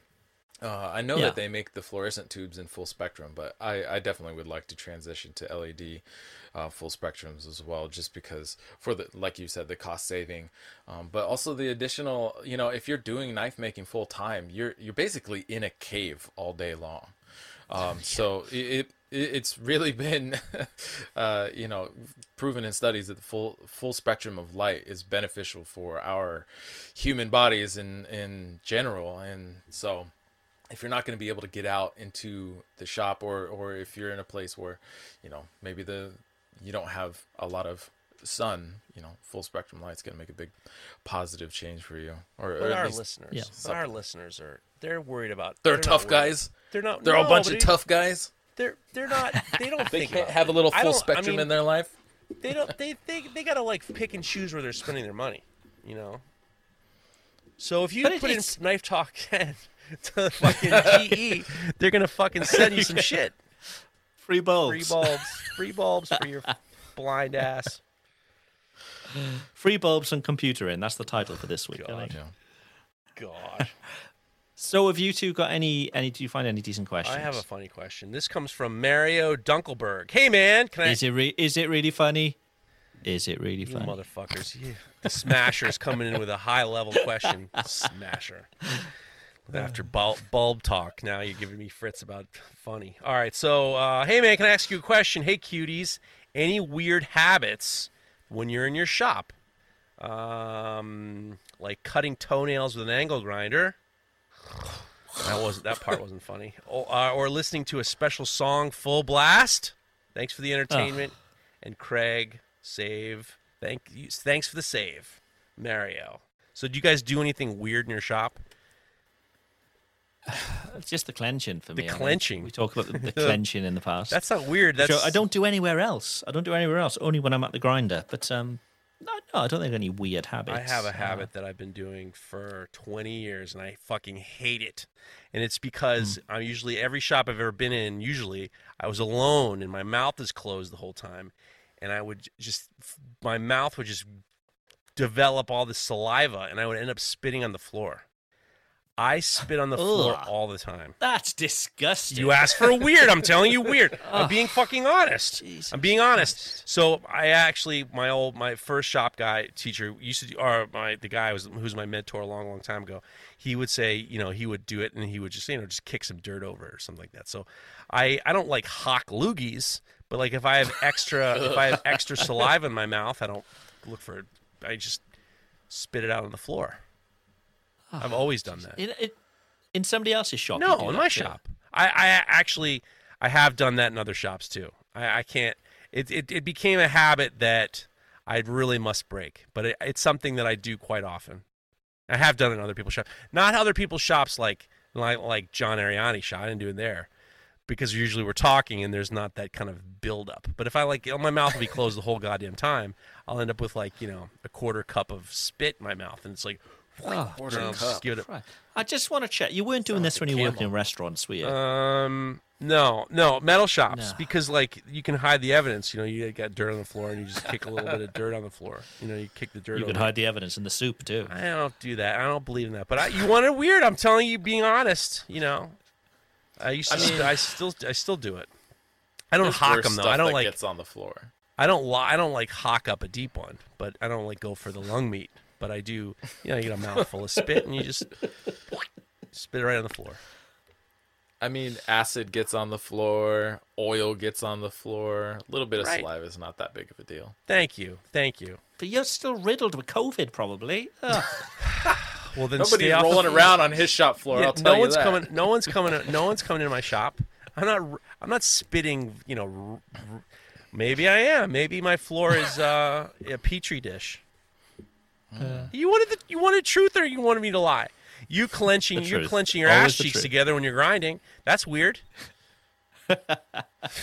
Quite possibly. I just hide another tool. I don't like to move from the grinder, so I can hide a tool up there and I can just hold onto it. Oh yeah, you're holding. What are you holding up there? The magnet. I keep the magnet there. You got a magnet shoved up your ass. I love it. Anything, Mareko, anything weird that you do in the shop? To be completely honest, I've definitely spit on the floor in my shop, but it's usually because I got some sort of grinding metal or something in my mouth. And I'm like, get out of my mouth.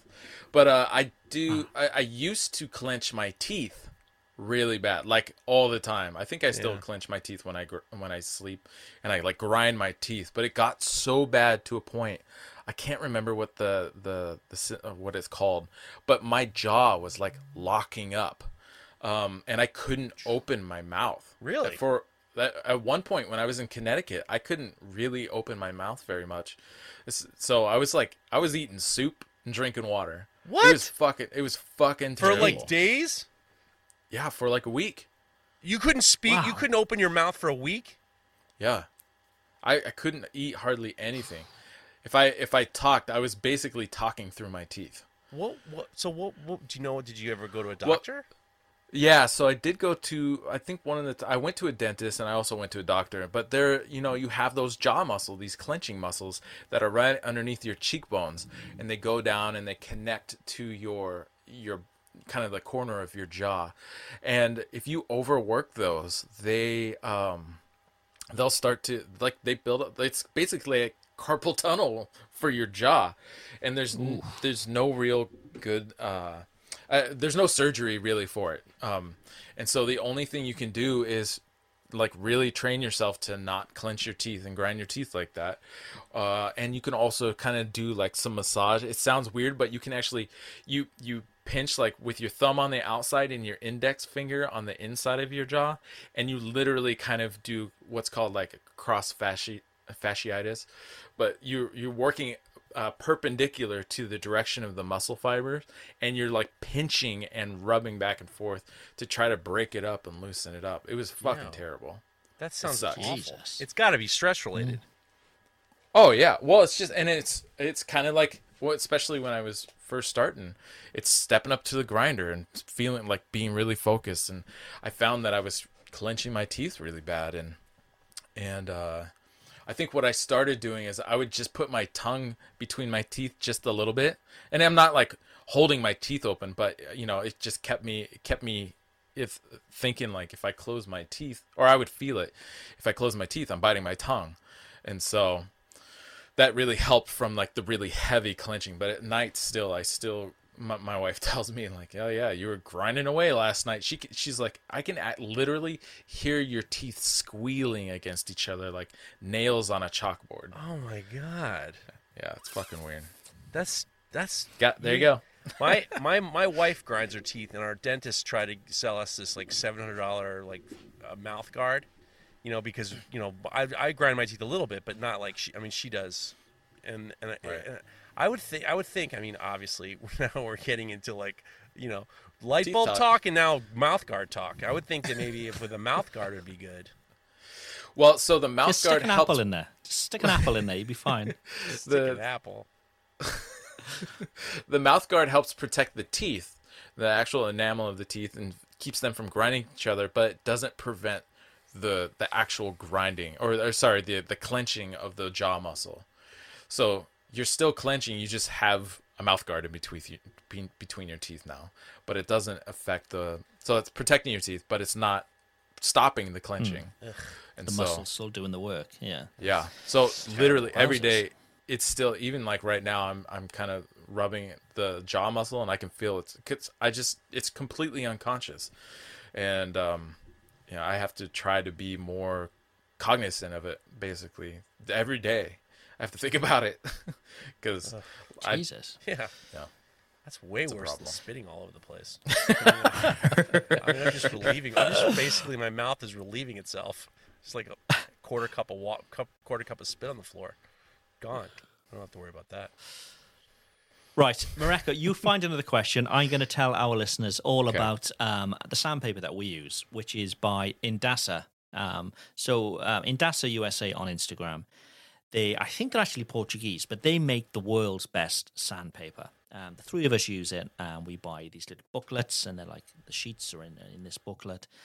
Amazing. They do all the grits, but basically they're going to save you money because they're going to save you time. And when you're saving time, you're saving money. Another way you can save money is by going to TexasFarrierSupply.com. And Texas Farrier Supply, they stock Indasa sandpaper. So the Rhino Wet is the paper that we use, the red line. They stock that. They got multiple grits there. So go and take a look. Grab yourself some Rhino Wet. You'll thank us for it. But also, take a look at the other stuff they've got too. They've got lots of stuff for the knife makers. So TexasFarrierSupply.com. And if you use Knife Talk 10, you're going to save 10% off your order too. So what have you got to lose? And- Go take a look. TexasFarrierSupply.com. And shout out to Evan Milne of Texas Farrier Supply, who hooked me up. The fun part about this podcast is we actually talk to our sponsors. So Garrett over at Combat's great. Evan Milne is great at Texas Farrier Supply. He took care of me on a couple things. He's just such a good dude. All the guys who are sponsors, we know them, and these are good people. So shout out to Evan. Thank you so much for all your help. Nice. There we go. All right, What got, Marek? I found one. It's from Aubrey Hummer. It says, when finishing 1084/15 and 20 Damascus, is it possible to strike a balance between having a chatoyant luster and darkened 1084? And what are the principles of getting there? So I'm gonna assume that he's struggling to keep. Basically, what I'm getting from this, he's struggling to keep the dark in the 1084, kind of like the high contrast, while still getting kind of like the chatoyant quality. And if you're not familiar with the term chatoyant, it's like if you ever seen any kind of tiger's eye stone, or even in like in the curls of a curly wood or something like that. Like it has this kind of like iridescent kind of glow from within itself in a way, and that's called chatoyance. And so I think it's actually a French word meaning cat's eye. Am I mistaken? Oh. Craig? He doesn't speak French. I don't know. I just live here. But anyways, French. Yeah. So one of the ways that you can get that is by getting a nice polish on your Damascus. But usually, what happens when you get that nice polish is that you strip out the black, and so I would assume he's trying to keep that contrast while still getting that chatoyant quality. I think one of the keys to getting a good chatoyant, getting good chatoyant quality in your material is what is it? It's like it's about 20 alternating lines per quarter inch or so, which sounds ridiculous to try to measure out, but I actually did it one time, I see it a lot in Damascus that is somewhere between 400 to 800 layers of alternating layers. And when you either ladder it or you texture it to create kind of a patterned activity, what you're doing is you're forcing those layers around through each other. But the way that you really get that chatoyant action is when you go in for the etch. Not only are you getting an etch for contrast, but you're actually etching down, like you're literally etching down into the material, and it's the 1084 that etches deeper. The 15 and 20 has the nickel content that makes it kind of etch resistant, and so it stays proud while the 1084 etches down. But what helps achieve that chatoyant quality is you're getting, on a micro level, you're getting a partial sidewall of that 15 and 20 from that depth of that etch, and that really helps with that chatoyant iridescent kind of activity that you get. And we've talked about it before, though, regarding getting a nice contrast.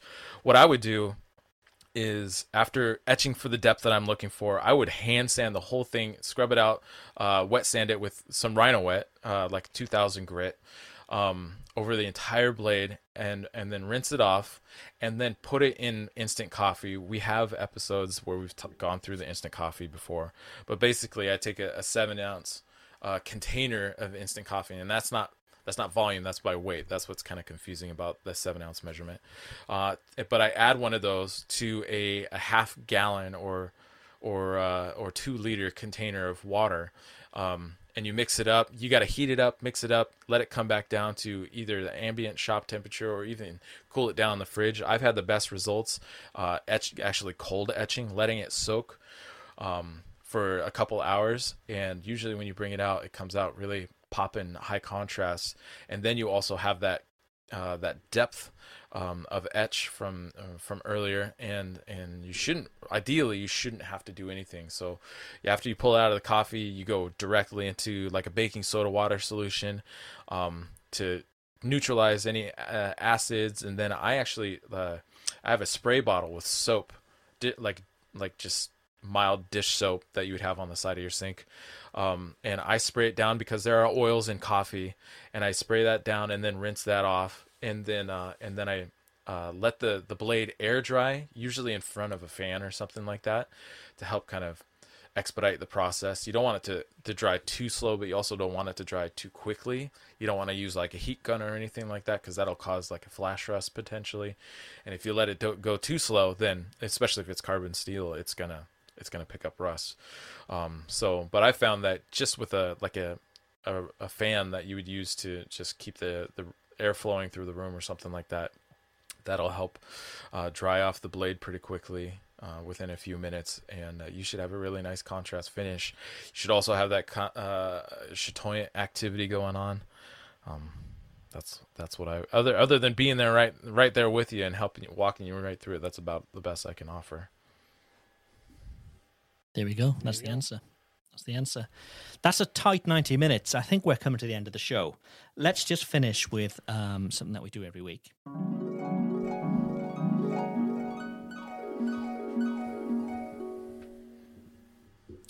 Things we'd like to happen this week. The dream of the week. Let's go with Jeff first. What would you like to be this time next week? Well, I ordered my grill took a shit, so I ordered a new grill, and hopefully it's going to be ready to go on Monday. Because it's so hot in the goddamn house, we're trying not to do any cooking, so it's been a lot of cold food, which has been good. But I'm looking forward to the new grill. Nice. As in like outdoor barbecue, right, you mean? Yeah, outdoor barbecue. Yeah, okay. I like what style? Oh, you got a gas grill. Just a gas grill. I like charcoal and stuff like that, but it's just so much work. I like a gas grill, but my old one, got a lot out of it, and this one's going to be great. And it's a little bit. It's taken a little bit too long. It's not a very, I should have had it by now, but fine. And then I got some work to do, and I'm helping my mother move. So hopefully that becomes a very easy transition, because it feels like it's not. Sure. Is she moving in with you? Fuck no. Fuck no. Fuck no. Fuck no. It's a better place for her and a little bit more people her own age. And you're putting in a home, basically. We understand. Asshole. Rather than move in with you, you're putting her in a home. I'm not putting her in a home, you motherfucker, you. She's isolated, and she's in the middle of COVID, where everybody's just dying in these homes. Yeah. You're like, right then, okay, mother, now's the time. Look at you. You think you know. You think you know. You think you know. All right, well, fine. Okay, where I go. Fucking smasher. You're smashing my balls all the time. I'm looking forward to whooping your guys' ass in the pizza contest. Oh, fight shark! Look at you.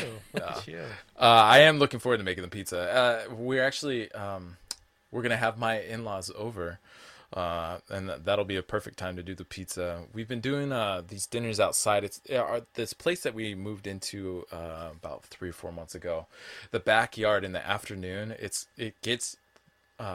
we have a giant maple, basically, and there's actually also a giant cedar and also a Douglas fir in the backyard, and they all are on the sun-setting side, the western side of the yard. And so in the evening, the sun's setting, and they all shade the yard, which is nice because during the day you get the heat, and then in the evening you can sit down, and it's still pleasantly warm out and everything. So we've been doing, but shaded. We've been doing these outside dinners lately, and we also have a fireplace in the backyard. And so we'll have dinner, and then we'll get a little fire going. And lately we've been just kind of like roasting marshmallows and stuff. So it'll be cool to do a dinner, have them over for dinner.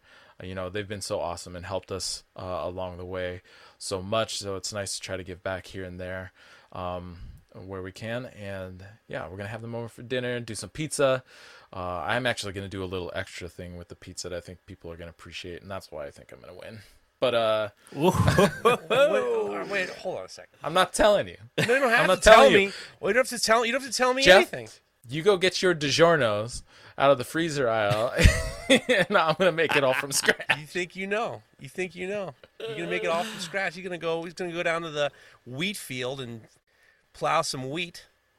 What I was going to ask was, how are we formatting these videos? Because I was thinking that I would do just the Instagram stories on Knife Talk, and then that way we can we can put them in a highlight, and then people can watch them as a highlight. It makes it a little bit more. That's all we need, yeah. Yeah. And if it's longer, it can go to IGTV anyway, because you can post your post to both. Yeah, it's fine. So wait a second. I mean, I'm not talking a 60-minute documentary on making a pizza here. You know, it's a. So I want to know. You got to what it give is. us a little bit of a hint, Mareko. I'm going to be doing something a little extra. I think it's something actually common in New York. I only discovered it recently over here on the West Coast. You're gonna in a spit on the pizza.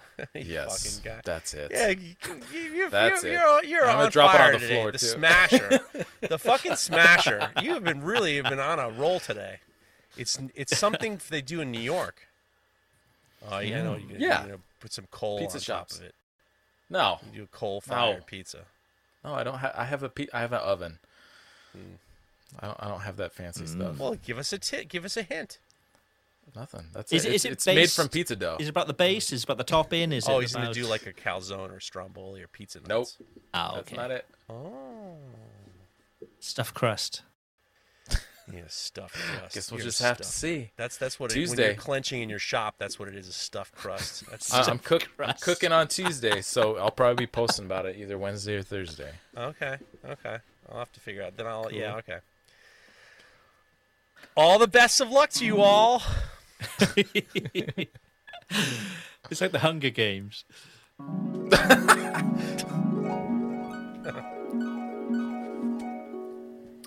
Okay, so I've been going on about this, but my laser it's due to come in 2-3 days. So Oh, sorry. No, that was appropriate. That was appropriate. So the 100% appropriate. first thing I'm obviously going to do is rip off all of Mareko's Damascus patterns and just laser should, them on and just save 100%. time that way. You know, Exactly. That's perfect.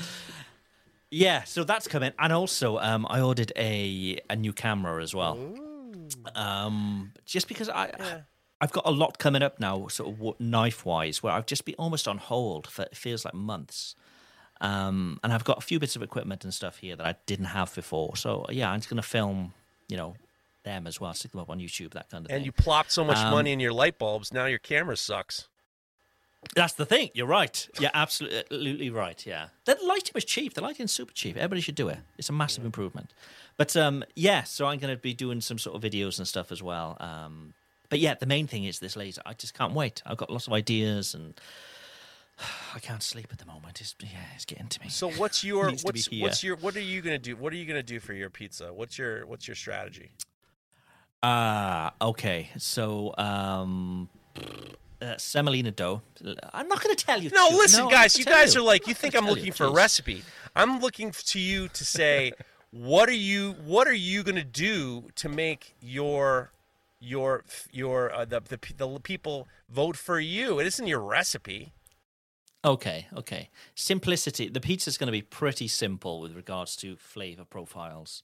Pretty simple, but it needs to be perfect. And I've dialed in my dough recipe. I've put tons of hours Look into at this you. pizza oven, knowing how to use that properly. So I'm all up for this. yeah. All up for it. I'm already thinking of the dish that I'm going to be saying next week because I'm going to win. Okay, well, what's the dish You you're know, gonna so say? I'm already. What's the dish you're gonna say next week? Because you're gonna Let's lose. just get this one over and done Okay, with. Let's all get right. So this one. that's your mistake. Is you're looking past your opponents, and you already think that's the problem. Listeners of Knife what are Talk, you know what to do. You know what to do. And who knows? Hopefully, some of our listeners will do the same, and we'll see some of theirs as well. And if they do them before we do ours, maybe we'll copy bits. We don't know. Now I'm interested to know what Mareko's idea of what a New York pizza guy does. Yeah. I will add that the stuff I'm doing for my pizza stuff, it's anytime we do pizza night, it's the same stuff I do every time. I'm not going above and beyond. It's just my normal stuff. But I think it's pretty good. That's all. All right, so you're gonna do the standard pizza you do at home. You're not gonna like. Oh no, yeah, I'm not going crazy. This is what I know. This is what I do every time we do pizza night. Same thing. the Same way. thing. I'm gonna go nice and easy. Nice and easy. So make sure you're following us on Knife Talk Podcast on Instagram to see our pizzas, obviously. Yeah, thanks. That's a great show. We'll speak to you all again next week. Bye-bye. If you like this show, take a look at our other shows made for makers just like you at www.makery.network.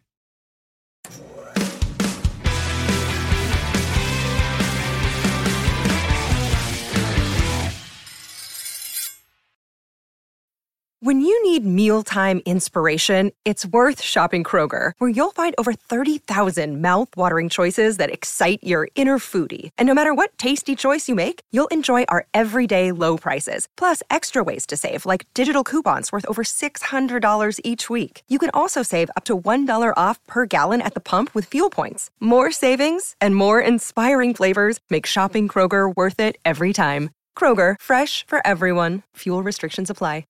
Save big on your Memorial Day barbecue, all in the Kroger app. Get 3-pound rolls of juicy 80% lean ground beef for $3.49 a pound with a digital coupon. Then get select varieties of flavorful Powerade, Body Armor Super Drink, or Arizona tea for 77 cents each, all with your card. Shop these deals at your local Kroger, less than 5 miles away. Or tap the screen now to download the Kroger app to save big today. Kroger, fresh for everyone. Prices and product availability subject to change. Restrictions apply. See site for details.